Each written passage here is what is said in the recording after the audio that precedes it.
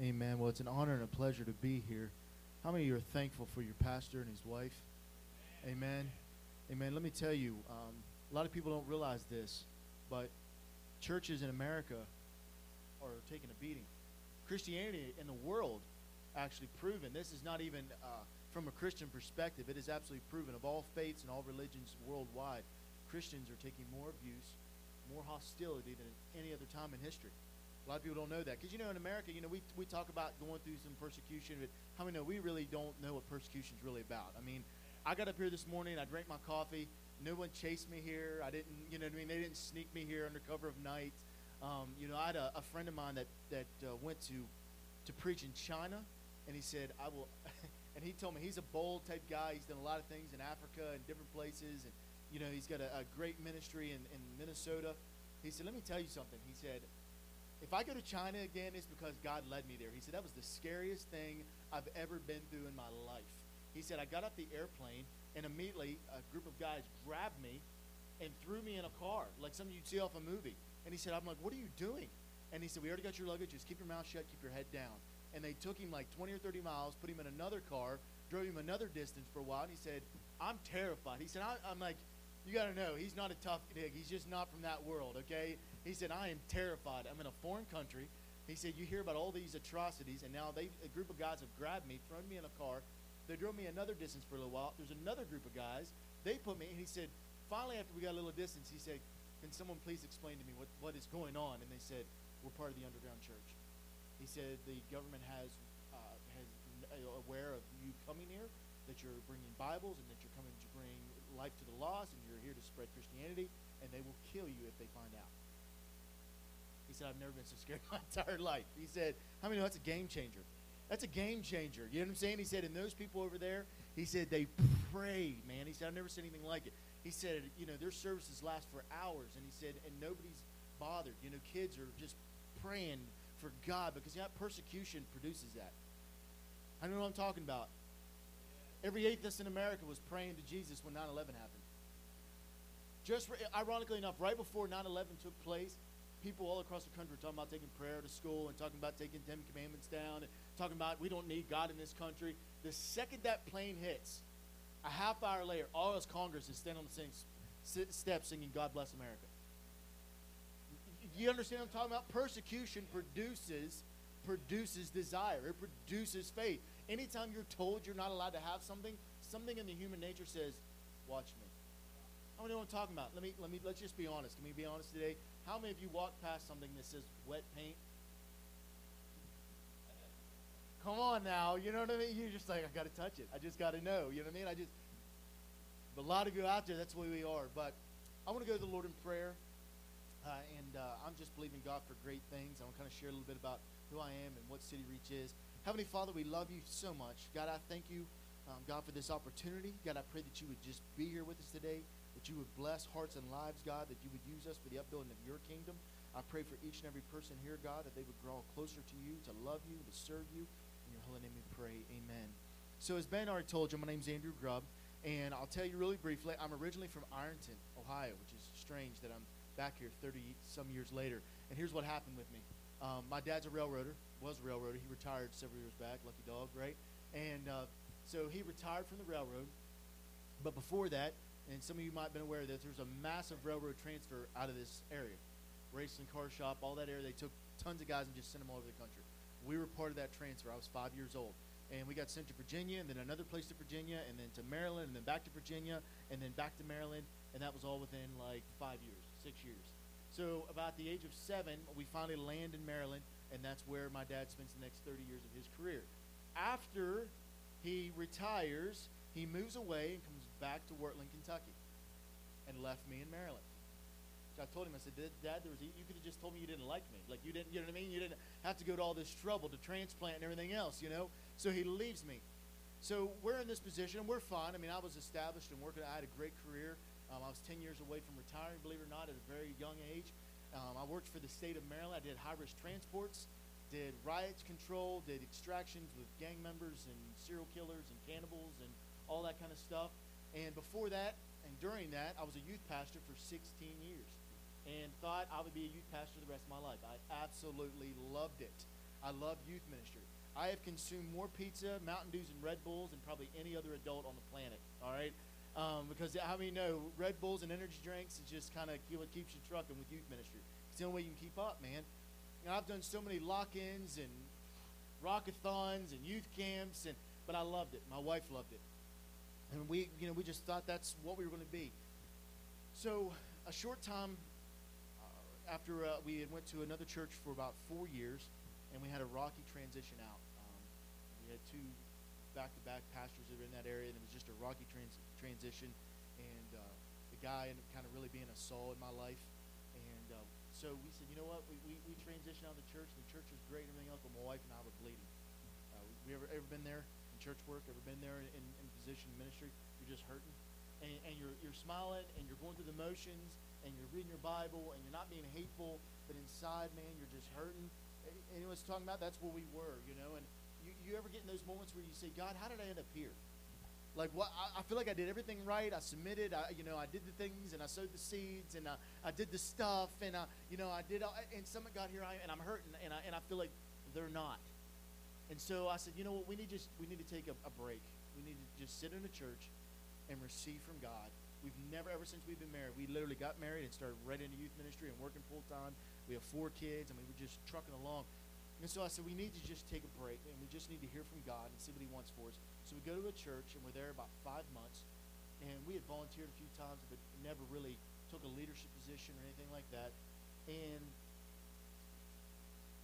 in the process of that, a husband and wife come into the church, and they share with us the vision of City Reach Ministry. I'd never heard of City Reach. I didn't know what it was. But basically, here's what we are. And I'm sure, Ben, I think you gave them a brief overview of kind of what.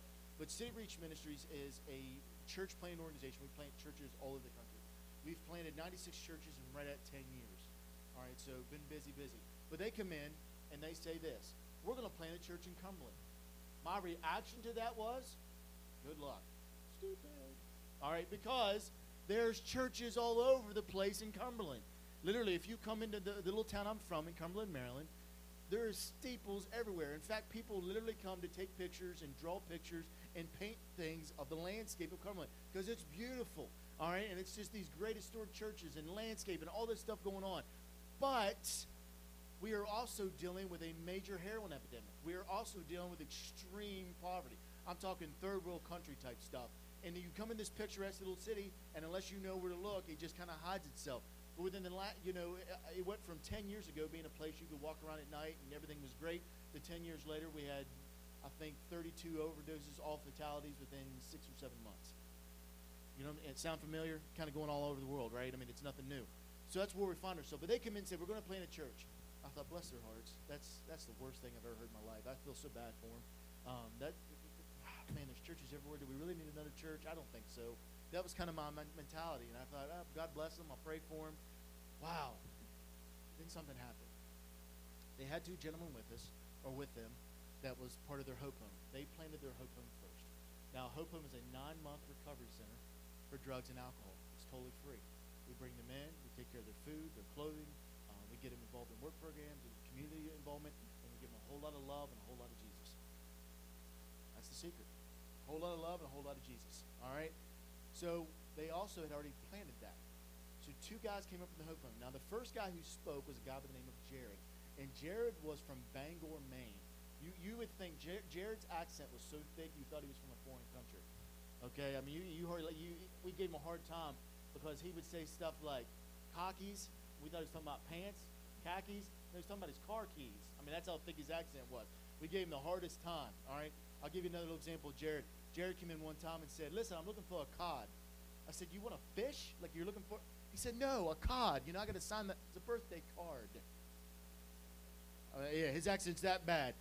So he has a card, okay? He's 21 years old. Jared was so addicted to heroin, he had collapsed all of his veins at 21 years old. He didn't know his mom, didn't know his dad, and he was literally shooting heroin into his main artery in his neck at 21 years old. Okay, that's serious abuse. When you abuse your body that bad at 21, this is all you got. Okay? He said I was the most worthless person. So I was engaged. I'll be honest. At this point now, I'm listening. I can feel the Holy Spirit. But the next guy is the guy that just wrecked me. His name's Bob. He's 34 years old. And Bob comes up to the stage, and Bob's a big guy, okay? So Bob comes up, and at the time, I was 34 years old. But Bob, you know how I'm talking to you, and I'm looking at you, and I'm engaging you? This is how this big guy stood behind the pulpit. He stood just like this. Hello, my name's Bob. At the age of 15, my mom and dad gave me to my uncles because they didn't want me. And my uncles immediately started abusing me. And they would torture me in front of their friends and started hooking me on heroin and crack cocaine. And at the age of 15, his uncles did that to him. They would literally torture him for sport for their friends in their living room. That's what he was, after his mom and dad said, we no longer want you, and gave them to his uncles. So you imagine the rejection of feeling like your parents don't want you, and then the first person they give you to starts burning you with cigarettes and smacking you with electrical cords, and then to ease your pain to make you shut up, getting you high and cracking heroin at 15 years old. Now, here I am at 34 years old, listening to this, and I'm going to tell you, folks, I was wrecked. I don't mind telling you, I'm a pretty masculine type guy. I was crying my face off. I looked over, I could feel the Spirit of God. Ever been there in that moment? You just feel God, like I've got, and I looked at my wife, and she's crying too, and I looked over and I said, I don't care what I have to do. I'm going to get involved with this at a very high level. I said, I don't care. I said, I'll plunge toilets. I'll run vacuum cleaners. I'll do whatever I have to do. But I want to see lives. Because at the end of this, he said, but now I know who I am in Christ. And I realize that I have a purpose and that God loves me. And that man can't destroy my value. And I was wrecked. And here is why I was wrecked. Because I was raised in church. I was raised in church. From the time I was 2 weeks old, the first place my parents ever took me outside of the hospital, other than my own home, was a church. I was dedicated to the Lord like a month after I was born. I was raised in it. And until that age, I'm embarrassed to tell you that it wasn't until I was 34 years old that I finally realized that a lot of my life I couldn't take credit for. A lot of who I was, I couldn't take credit for. I never realized what my life would have looked like had it not been for Jesus giving me great parents and raising me right and correcting me and telling me yes and no and encouragement on the path. And I sat there with tears down my face and conviction in my heart, and I thought, God, would I be anything other than a Bob if I'd been given that life? Would I be anything other than a Bob? Would I have been anything else than a broken vessel who was using crack and heroin? Because a lot of what I did was learned.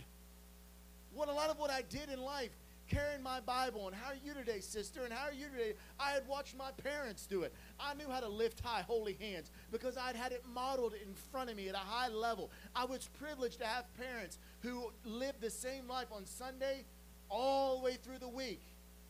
How many know what I'm talking about? It wasn't until I got into ministry that I realized that's not the case for everybody who sits in church. It wasn't until I got a little older involved in ministry I thought, is anybody saved?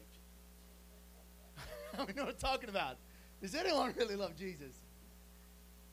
Because my mom, there was no talking about the pastor at our dinner table. Absolutely not. I'm telling you right now, my dad, oh, no. No, you never badmouth the pastor. I can tell you, because every stuff I'd be aggravated as a kid, my dad would tell you, hush your mouth, son. The Bible tells us to pray, and that's what you're going to do. But you're not going to disrespect my pastor at the dinner table. I wasn't even trying to. I was just trying to vent. I was a kid. You know what I mean? I just thought, not the example. My mom said, absolutely not. Anytime I would grow up and I would try to talk to somebody or just be, upset and vent, you're going to pray for them. The Bible says pray for them. Complaining, I hear it over in my head over and over again. Complaining doesn't fix anything. Faith fixes stuff. Prayer fixes things. You're going to want to fix something, boy, you're going to pray. You want to deal with something, you're going to bombard heaven with your prayers. That was my upbringing. And some of my best friends now are pastoring major churches in the country and we were all around. I can tell you how many times me and my best friend in the world, we were so honored we actually had two different Sunday school teachers backslide. They quit the church and backslid because of us in the church because we were just so stinking ornery. Now that same guy is pastoring a church of 6,000. He just launched another campus, had 1,000 people in his first service, man. God's using him tremendously. But it took a process, man. But you know what happened after those teachers would come up and tell our dads, your boys are driving me crazy? Guess where we went? The church office. That's where we went. You can imagine what took place. Amen. I remember his dad. His dad was a big Bahamian guy. He's from the Bahamas. Big man. He said, son, you're about ready to dance. And they ain't going to be in the Holy Ghost. You know what I mean? He tanned his rear end. But how many know it changed things? That wasn't Bob's upbringing. That's not what Bob seen. Bob's seen abuse, and Bob's seen pain, and Bob's seen hurt at an ultimate level every single day of his life. And how many know pain changes people? Anyone ever been in severe pain for an extended period of time? Pain does something to the human mind. It does something to the way we function. It does the same way we react to other people. How many know when you're in pain, I mean the real pain, you don't even really feel like being around people? How many know I'm telling you? You know what I mean? You just, I love you, but just right now my back, I just can't even deal with it. Just to, you know, if you have real pain, a real headache, man, even light. How many know we got people all over this country that are carrying that level of pain? It's not on the outside, but it's deep, deep, deep on the inside. Turn with me to 1 Corinthians chapter 9.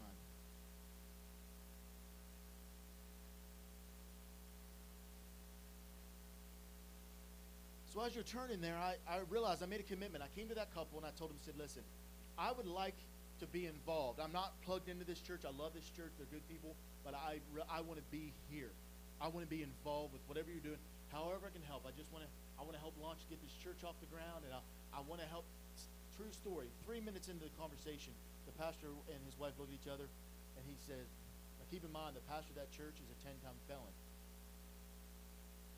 He was a heroin addict for 13 years, totally set free by the power of Jesus Christ. And now he stands in front of me, an ordained minister.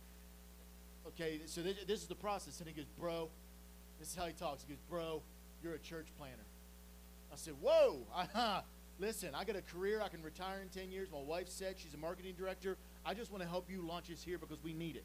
We need God to move. We need more hope homes. We need a woman's hope home. We need this church going. I'm here to help you do that. They kind of smiled a little bit. So we planted that church. God started moving. We got people that have been set free from heroin.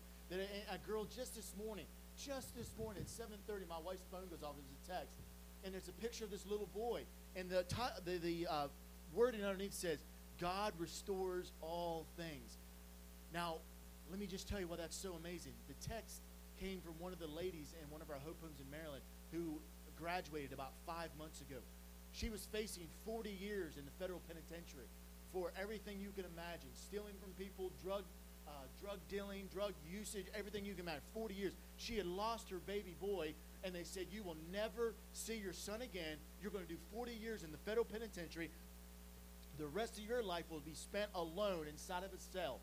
That little picture was her little boy. When we panned out, she's holding him, and she said, God makes all things new. Come on, somebody.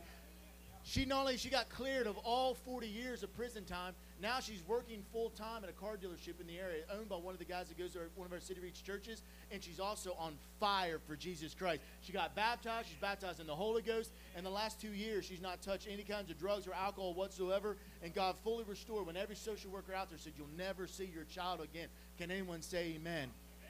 Come on, that's the kind of stuff I want to see. But I will be honest with you, for years of my ministry time, I spent a lot more time patty caking with other Christians than really reaching the lost.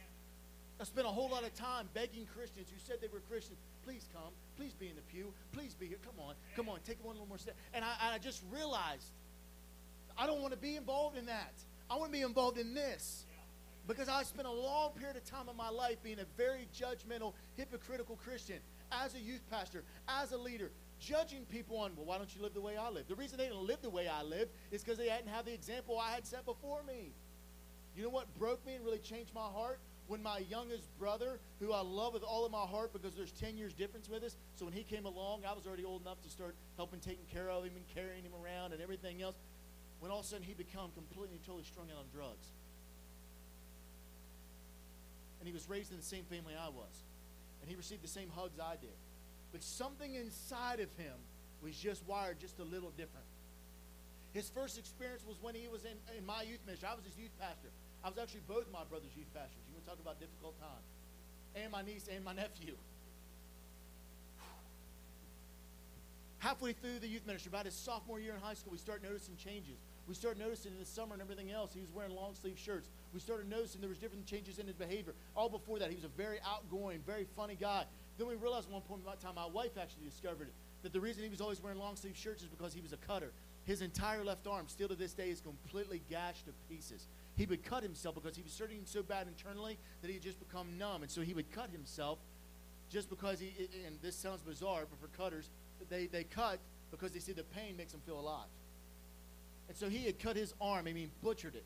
butchered. And my wife cried because she loves him like a little brother, and she wept over him, and we prayed him through, and we were engaged with him, and he got back on the track for a while and everything else, and we started noticing behavior again.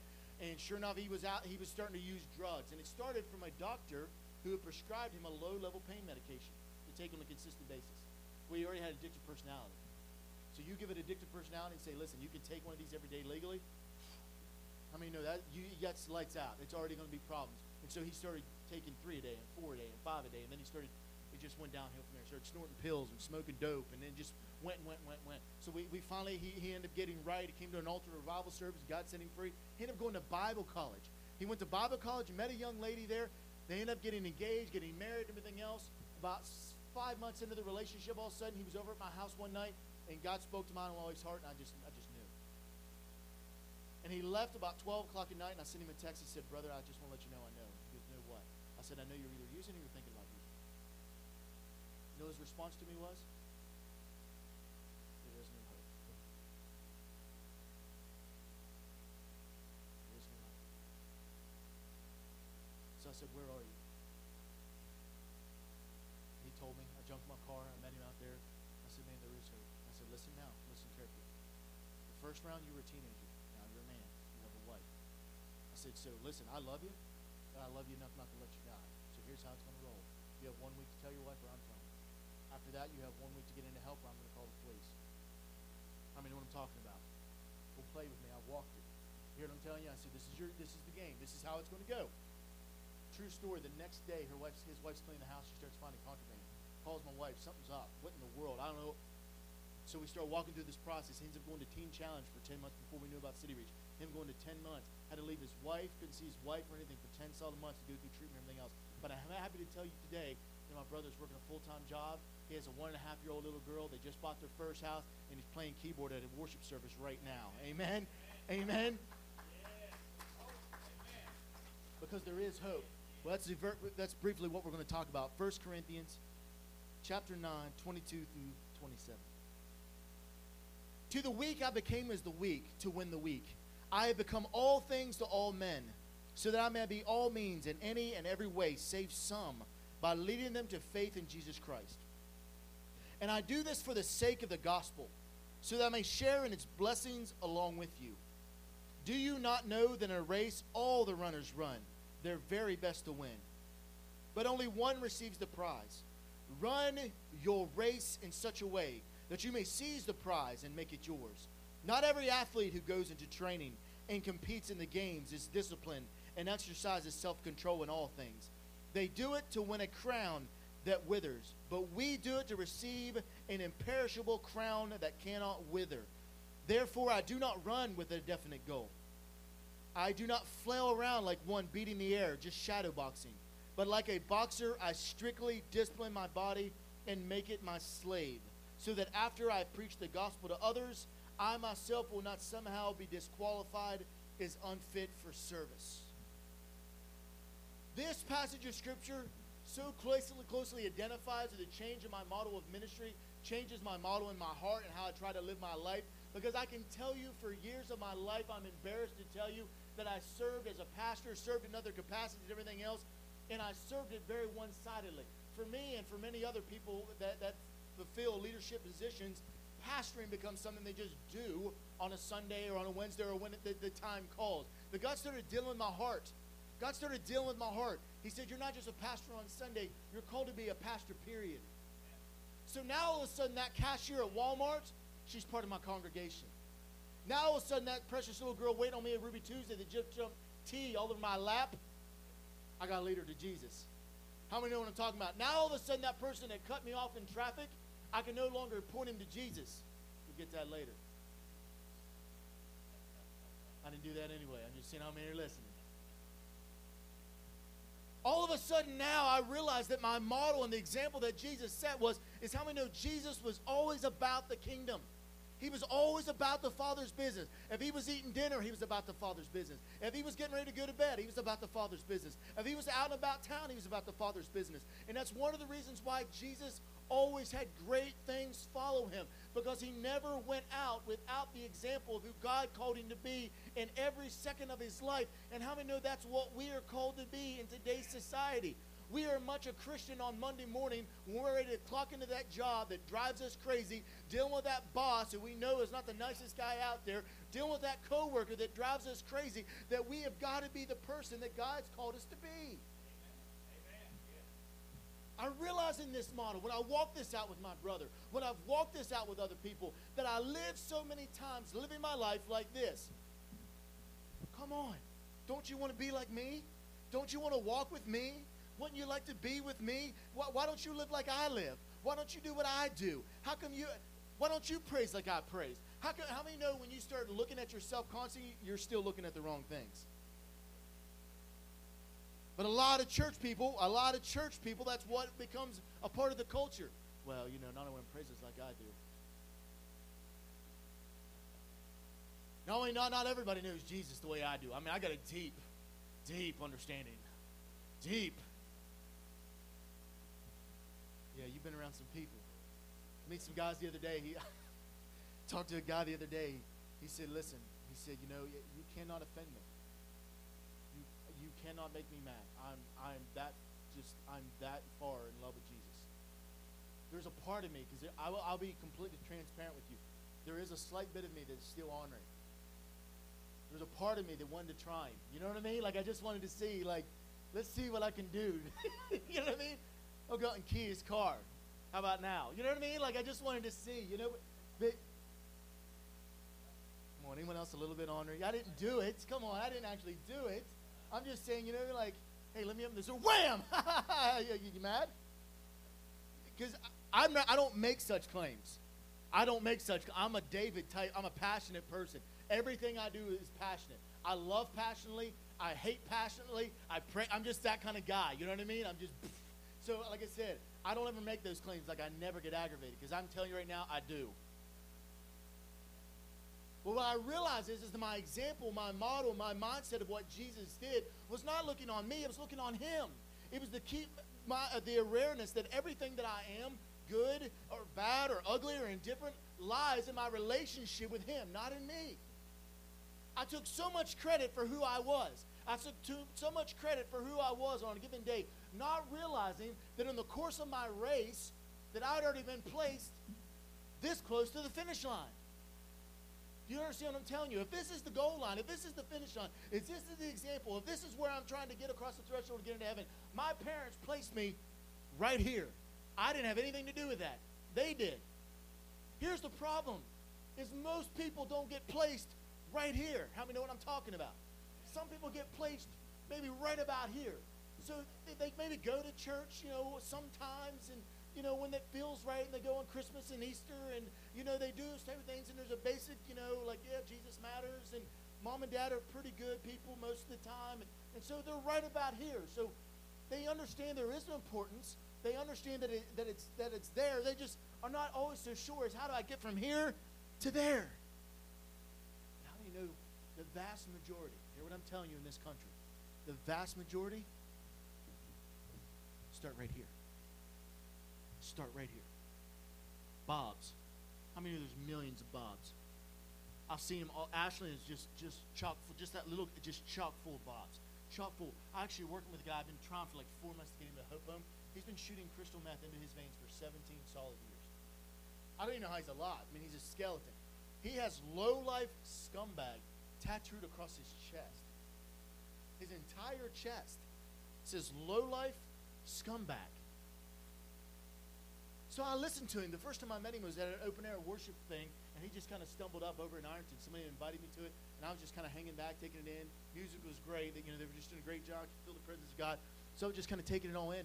And he comes walking up, and so I just struck up a conversation. Hey, what's up, man? He's like, well, what's going on?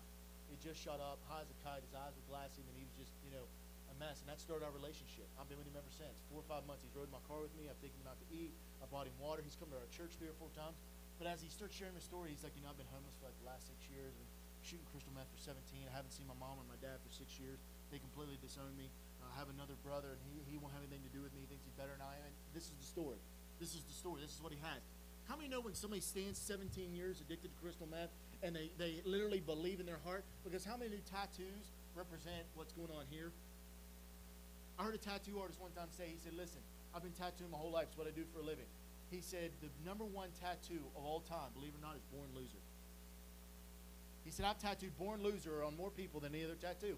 And he said, this is what I've learned about tattoos. It is tattooed on their heart before it's ever tattooed on their skin. I thought that was an interesting example.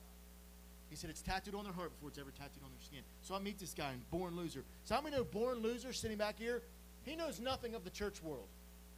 He doesn't feel like he belongs in the church world. He doesn't feel like he's going to be accepted by the church world. He doesn't feel like they're ever going to want anything to do with him. And I hate to tell you, I'm not talking about this church. I preached all over the country. I've been in church since I was 2 weeks old. I will assure you there's lots of churches he would not be accepted in. He just wouldn't. They would stop him at the door. I'm sorry, you're dirty, you're filthy, you smell like alcohol, you're not welcome in our church. You're just not. How many know what I'm talking about? That exists at a high level. Let's just be honest, let's own it. We're church. Let's just own it. At a high level, that's what exists in a lot of American churches. You will not be allowed.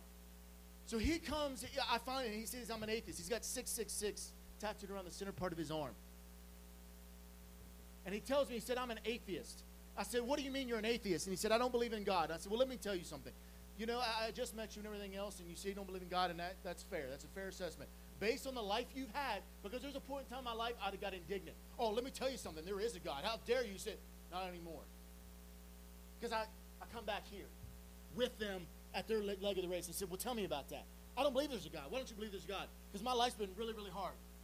And he goes through the story and tells me all the things, and it's just one day after another of abuse and pain and agony and hurt and all these things. And so I come back and listen to him, and he says, I don't believe in God. I am my own God. I said, well, that's a fair assessment. But let me ask you this. If you are your own God, that's fair.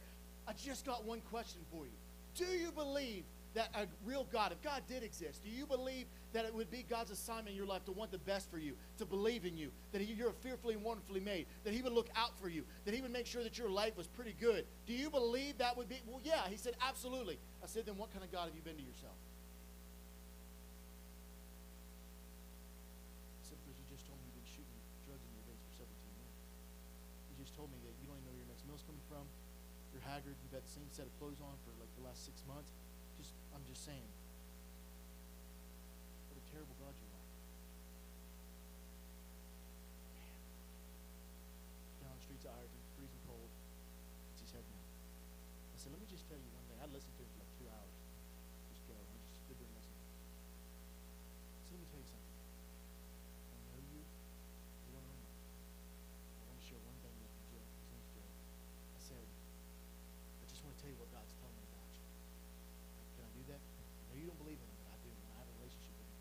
Can I just show you? Yeah. I said, man, I just want to let you know that where you stand right now, who you are, drug addicted, filthy, lonely, broken, abused, abandoned, all those things. Joe, my God loves you very much. Right now. Not changed, Joe. Not reading your Bible, Joe. No longer shooting up, Joe.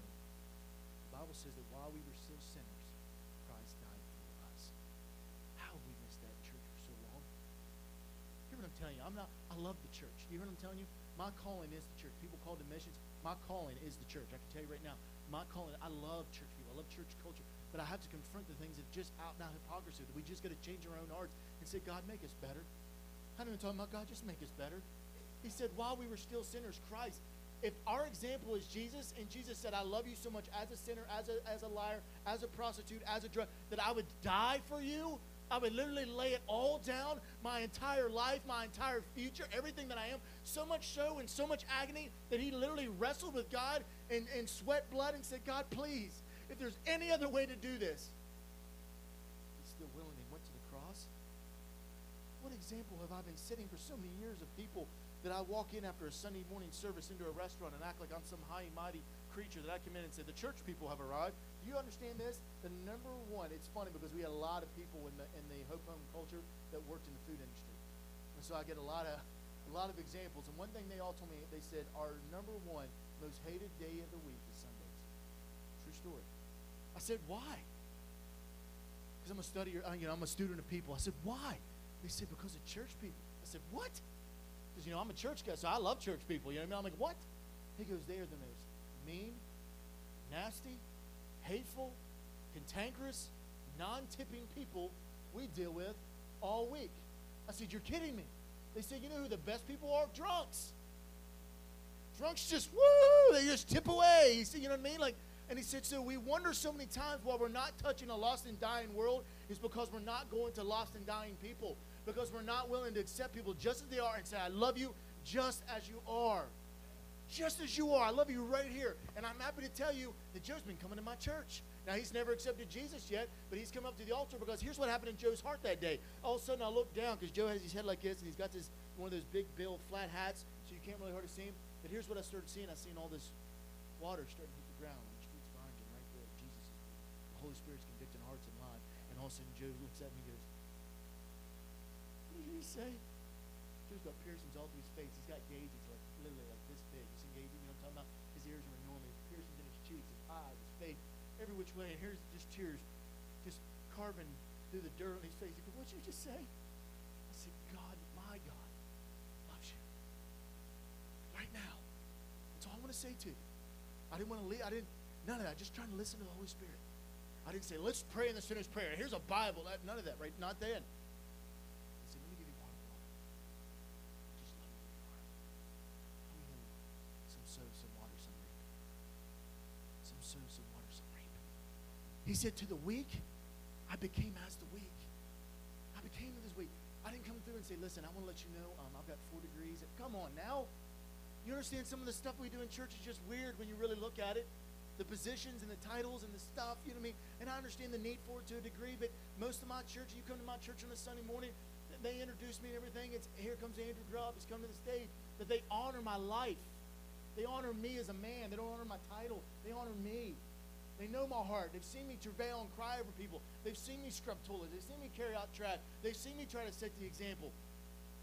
Because I told you the end of my story is after I helped plant City Reach Cumberland, is that we went in and we helped plant a City Reach in Steubenville, Ohio, flat dab in the middle of the projects. We got up at 4 a.m. We drove down there. We did what's called a day of hope.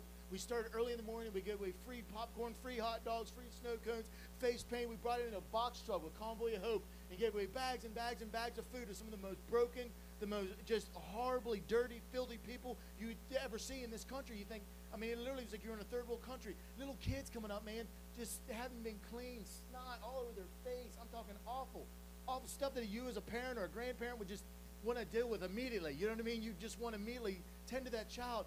Just smiling, man. And to give them a candy bar and to let them know that Jesus loves them. And then the next day we launched the church.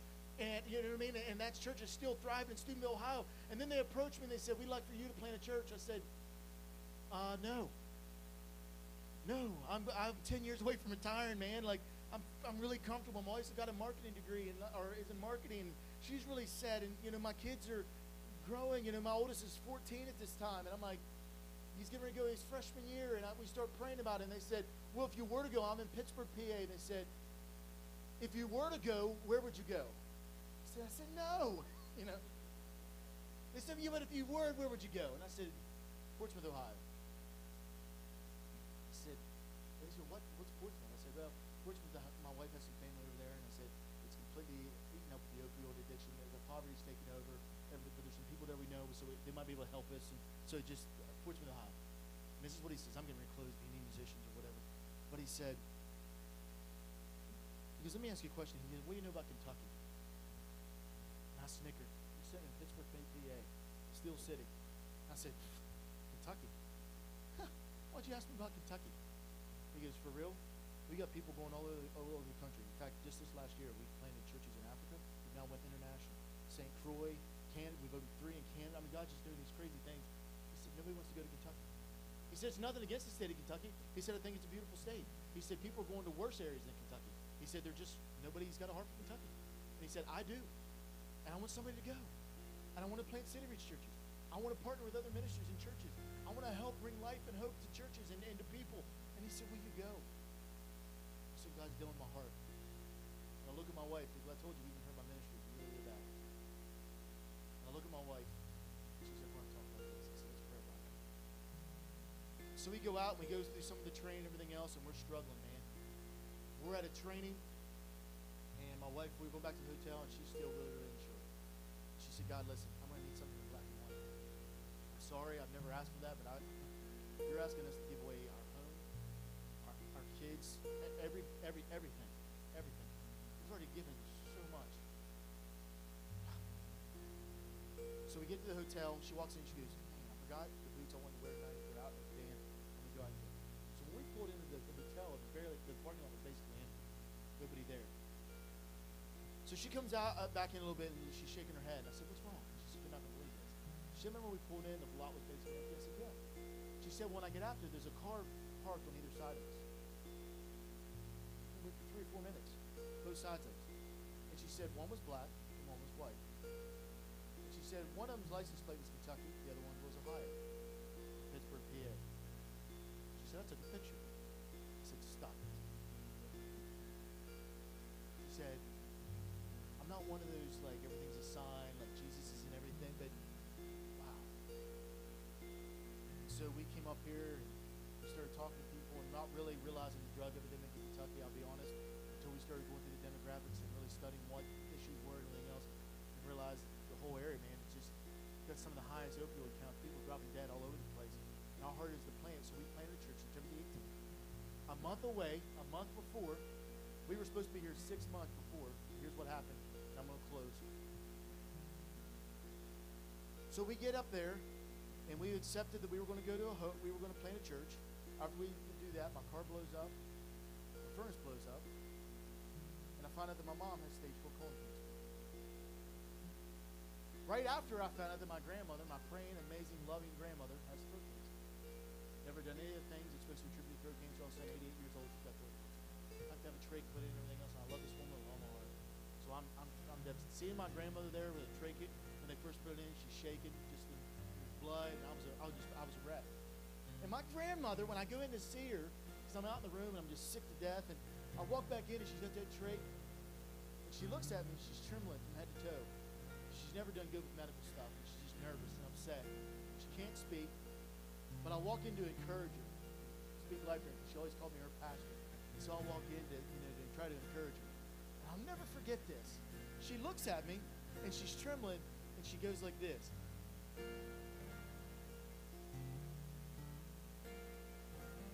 Me on the hand.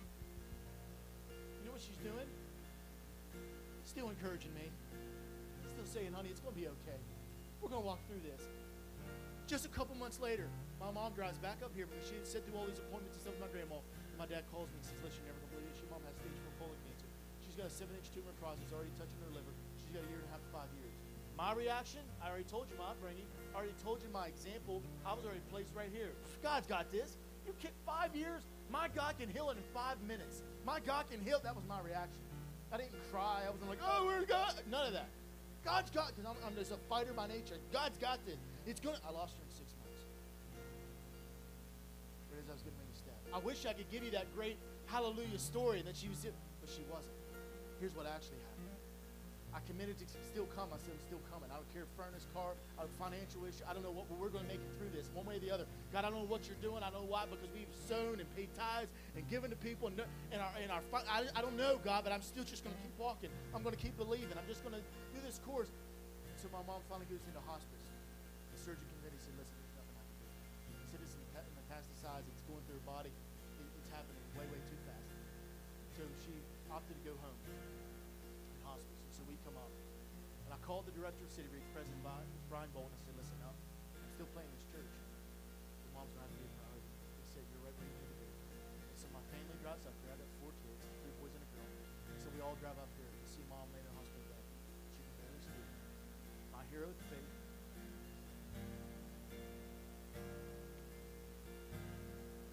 The one who put me on the goal line. She's laying in a bed, and I want to be there for her. So every time she sees me, I'm smiling, and I'm encouraging, and I'm praying. She's looking at me, she's winking. We're giving her water through a straw. We're loving her to the last. My dad literally slept on a floor the last 2 weeks of her life, just though because she was just barely a whisper. 2 weeks he laid on the floor, wouldn't even lay in a bed or a couch. He laid right there just to make sure that everything she ever needed was taken care of immediately. And I'll never forget, the week before she passed, I stayed, my family went back. And my kids are saying goodbye, and I took a picture of my one son, Elijah. Because he creeps over the bed, and he's standing there. He's about this tall at the time. And I always tell my boys, when it's okay to cry. I try to teach my boys how to be men. It's tough in this society, isn't it? So I tell him this is okay to cry and this isn't okay to cry. We're trying to go through all those things. And so my middle son's standing there. He's squeezing his jaws and big tears are streaming down his face. Because he knows he's not just telling his grandma goodbye, he's telling her goodbye. So he leans over the bed, and I click the picture just as he leans over. He says, "Bye, Mama." My mom barely opens her eyes. She grabs his hand. She looks at me in the eyes, and this is what she says. "Keep the faith. Keep the faith." Not everybody gets that example. Some people go through hell all on their own. Some people go through it and they're just saying, "Where is God?" And here's my mom, this close to heaven, and looks at my little boy and says, "Keep the faith."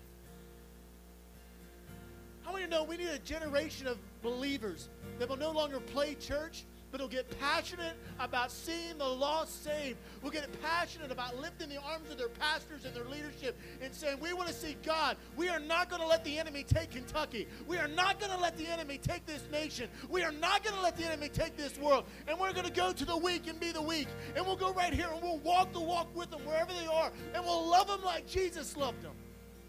Can anyone say amen? Is anyone willing to walk? Because you have to confront yourself. You've got to confront yourself and say, "That's not always been me."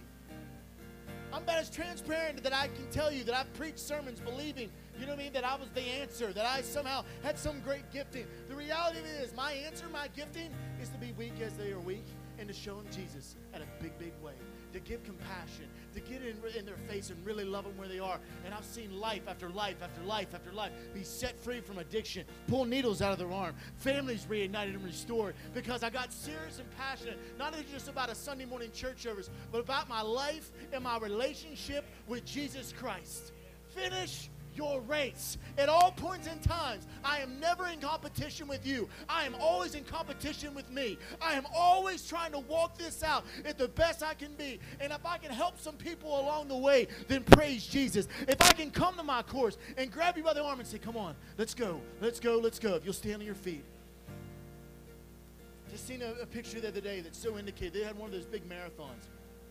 One of those big marathons. How many know racing and running long distance takes a lot of mental endurance? I found that out because I don't like to run. You hear what I'm telling you? I don't like to run. But it takes a lot of mental endurance. And they showed one of these marathons, and this lady literally had ran so hard that her legs were just giving out. Like literally, she was just like this. And you could tell this lady was in phenomenal shape. She had worked out. She had done her due diligence. It's just her body was just like done. And so she was doing everything she can. Her legs were cramping, and she was in agony. Blessed me so much because behind her, here comes running a veteran with one leg. He's got a prosthetic leg on the other. He's got, and he's running. He's a veteran, man. He's fought in, wars, and he lost his leg in Iraq or Afghanistan, and he's running. And he does the coolest thing. As he runs behind her, he scoops her up and starts carrying her. And I'm crying because I realize that's the heart of Jesus. When I preach about sin, I used to preach about sin and forgiveness like, hell's coming, hell's hot. Listen, that's not Jesus' example. Ironically, when you read the scripture, you'll find out that Jesus spent most of his time preaching to the lost about heaven. You know who he preached to hell about? Christians. That's got to tell us something about ourselves. It's got to tell when Jesus, most of the time, when he was speaking about hell, he was talking to believers in the church because he realized that religion will send you straight to hell, but relationship will liberate you every day of your life. Relationship will set you up Monday through Friday. It will set you up every day of the week. Relationship. When you get up on Monday and say, "God, I'm going to need you today. I'm going to need you to, God. Help me to set somebody free. Help me to touch somebody's life. Let me bless somebody today. Let me touch somebody in the name of Jesus." How many know that changes you? Can I just pray with you today? Is that okay? I just want to pray with everyone today. I don't even feel like doing an altar call. I just feel like we need to corporately pray. Does this touch anybody's heart today? Anybody really understand what I'm talking about? Listen, we cannot afford to be the church of yesterday. We cannot afford. People talk about it all the time. Well, the church of yesterday, listen, they had great moves of God. But I will tell you this, the revival that's going to shake this nation will start in the church, but it will end on the streets. Mark my words. It will start in the church, but it will end on the streets. I'm telling you, God's moving all this country in supernatural, crazy ways. I have a guy that's coming July 2nd to preach in my church. He's planting inner city churches all across the country. He was in Arizona 2 weeks ago, and they have an altar call out on the streets. He said, I had 30 different people come up, had drug addiction. Over half of them were set free from demons on the streets of Phoenix, Arizona. He was showing me pictures and videos. Ladies come up addicted to crack. Next thing you know, demons are manifested on the streets of America. Hear what I'm telling you? Church, I want to be a part of that. I think you do too. I sense in my heart there's something arising and shaking in your heart that you don't want to see your state overran by drug addiction and poverty. You know what that one stops at is when we get tired of it and we fall on our knees and we begin to pray and ask God for a move again. When we start getting serious about loving the lost right where they are. And when someone comes in here and they're covered in tattoos or they smell bad or anything else, you say, here, sit next to me. Because when Joe comes to our church, this is what I do. Hey guys, before I preach, I want to tell everybody we have an honored guest here today. Joe, thanks for being here. My honored guest. Crystal Metback, covered in tattoos. Sits right in the front row. See the difference? I love him wherever he is. And I'm believing that day's coming. Joe's going to come up and say, you know what, I want that Jesus. Let's just pray. Heavenly Father, we love you. We thank you so much, God. God, I thank you for the life and liberty that you're offering to people all over this country. I thank you for the revival that is coming, that it's already coming, God, that it's already coming, Heavenly Father. God, your word very clearly declares, God, that the harvest is white. God, it's not going to be, it's already ready. The only thing that's lacking is workers who are willing to say, I'll do whatever I got to do. I'll give up whatever I have to give up. Whatever has to take place, God, I just want to see you move. I'm not willing to just give my nation over to the enemy. I'm not willing to give over my city or my state, God. God, we pray, Heavenly Father, right now, God, watchmen on the wall, God, that you would just pour your spirit out afresh on your people, that we would hunger and thirst more than we ever have before. We love you and we thank you. In your holy name we